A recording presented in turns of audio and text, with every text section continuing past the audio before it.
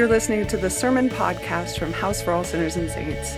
We are an evangelical Lutheran Church in America congregation in Denver, Colorado, and you can find out more about us at www.houseforall.org. Grace, peace, and mercy is yours from the triune God. Amen. Jeff Faring and Tracy Lauk met here at House for All Sinners and Saints in, I think, 2009. And they soon fell in love, and by the time my book Pastrix was published, they were engaged to be married. I, of course, humbly take all credit for this since they met at the church I founded. So, at the Pastrix book signing at Tattered Cover, when they handed me their copy for signing, I inscribed it to Jeff and Tracy. You owe me your firstborn, love, Pastor Nadia. 2 years later, Accidental Saints was published, a book which features a chapter about the love and forgiveness that Jeff and Tracy gave me after a huge mistake I made that hurt them. And by the time that book signing rolled around, they were married. And again, they handed me their copy to be signed, and in that one I wrote, to Jeff and Tracy, still waiting for that baby. Love, Pastor Nadia. Yesterday morning at 3:35 a.m., Simon Daniel Faring was born.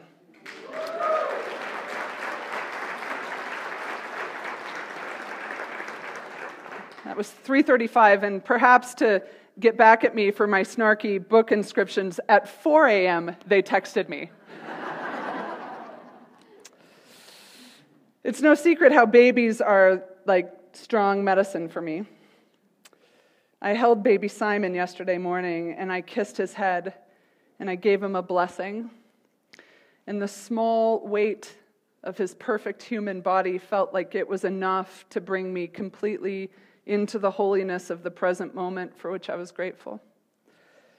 I needed that moment of holding brand new life to stretch as far as it could, since I knew that just hours later, I would be preaching at a funeral for another housemate of ours who had died.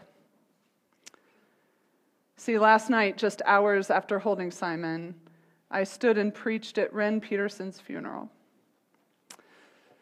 Many of you didn't know her, which is really too bad because, trust me, Ren was magnificent. She was nerdy and creative, and for years she ran the cosplay events at Denver Comic-Con. Ren was big, but she was bigger on the inside. Ren was larger than life and knew her fashion, and she dressed in gothic Lolita whenever she could. She accepted herself, and she accepted others, and she died way too soon. It was heartbreaking to stand in a room filled with people who were grieving her. I often find our culture's rituals and practices around death and dying and grief to be deeply unsatisfying. Maybe it's our austere, puritanical roots, but when I see how other cultures grieve so viscerally, so physically and audibly, like public, full-body grieving, I wonder why we are so constrained and polite about something as disfiguring as the untimely death of our child or parent or spouse or friend or sibling. Not only are we so reserved when it comes to how we lament and mourn, but it also seems like there's a little clock ticking on how long it's socially acceptable to do even this. But to grieve is to be human. And it is without question the most painful thing there is. In fact, grief is so painful that it can be hard to feel anything but loss and God's absence. So we often tend to either try to move too quickly to healing even when we aren't ready, or we read endless self-help books trying to get over it, or we find ourselves looking away when our friends are hurting too much for too long because we can't take it. But I think maybe that's why I jumped the lectionary and chose this gospel text for today. I kept thinking about Mary Magdalene all week, a larger-than-life woman herself. In our reading, Mary stood weeping at the tomb of Jesus. Her friend and her teacher had died a miserable death, and I imagine when she stood at his tomb and could not find the body, it must have been hard for her to feel anything but loss and God's absence. She thought he had left her alone when in fact he had not. And she did not recognize him until he spoke her name. Right in the midst of her grief and pain and loss, she turned at the sound of her name. I wanted to speak of this scene because I want you to know this. Grief can make us feel alone. But in her grief, Mary Magdalene was known so deeply that she was called by name. She was seen and she was known by the one who cried at the tomb of his own friend Lazarus.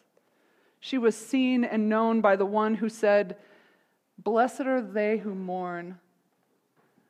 Blessed are those who have loved enough to know what loss feels like."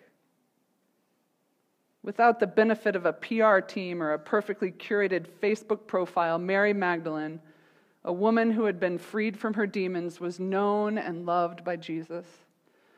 And even in the midst of her own disfiguring grief, she turned at the sound of her name. I say this because I believe that Ren and all the other saints who have gone before us, all the people ripped from our lives, are also known by God intimately, totally, completely. And I thought of this as I held Simon. I heard his small breath, and I thought of God. And about how the thing that animated baby Simon when he emerged just hours before from the blood and oil of his mother's womb, when his skin touched air for the first time, the chill and shock of it opened his new mouth. And if he was to live, if he was to be a living being, he had to bring breath into his tiny lungs, those sacs of delicate moth wing feathered with blood vessel. Breath. Breath is the gift of life from the one who created us, from the God who is both our origin and our destination. In some faith traditions, the very first thing a newborn baby hears is the name of God whispered into their right ear by their father. I like to think of this as a way to reinforce whose they are and from whom they came.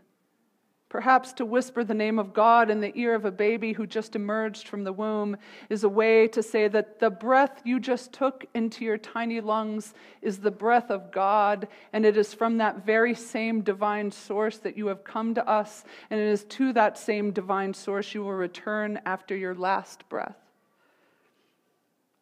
And still other faith traditions would have it that God should never be named at all, which is why God is called Yahweh in parts of the Hebrew Bible. And in Hebrew, it is a 4-letter name for God, which is too holy to be spoken, which is why instead in our Bibles it's simply replaced with the Lord.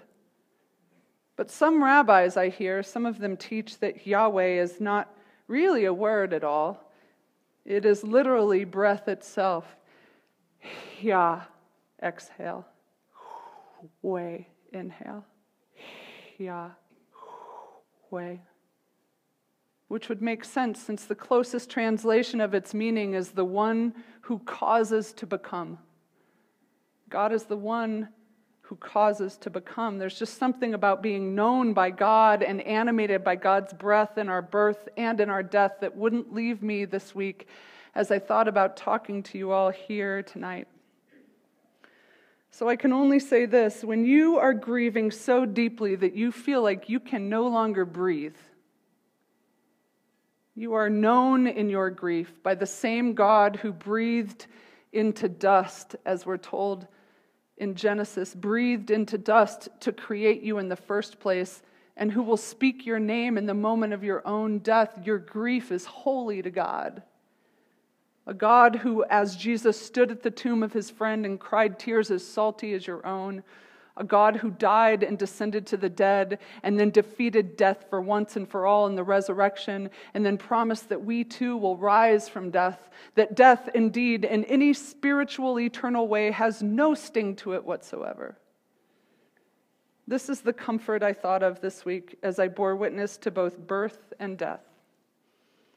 That the God whose name is our very breath, who breathed the words, "Let there be light," who breathed into dust to create humanity, is present when we breathe our first breath and present when we breathe our last. I believe that our final exhale is Hya, and that God completes God's name inhaling Hue, and carries us on God's divine breath into the heart of God from where we came to begin with, us and Ren and Simon and all the holy saints of God. Breathe that in. Amen.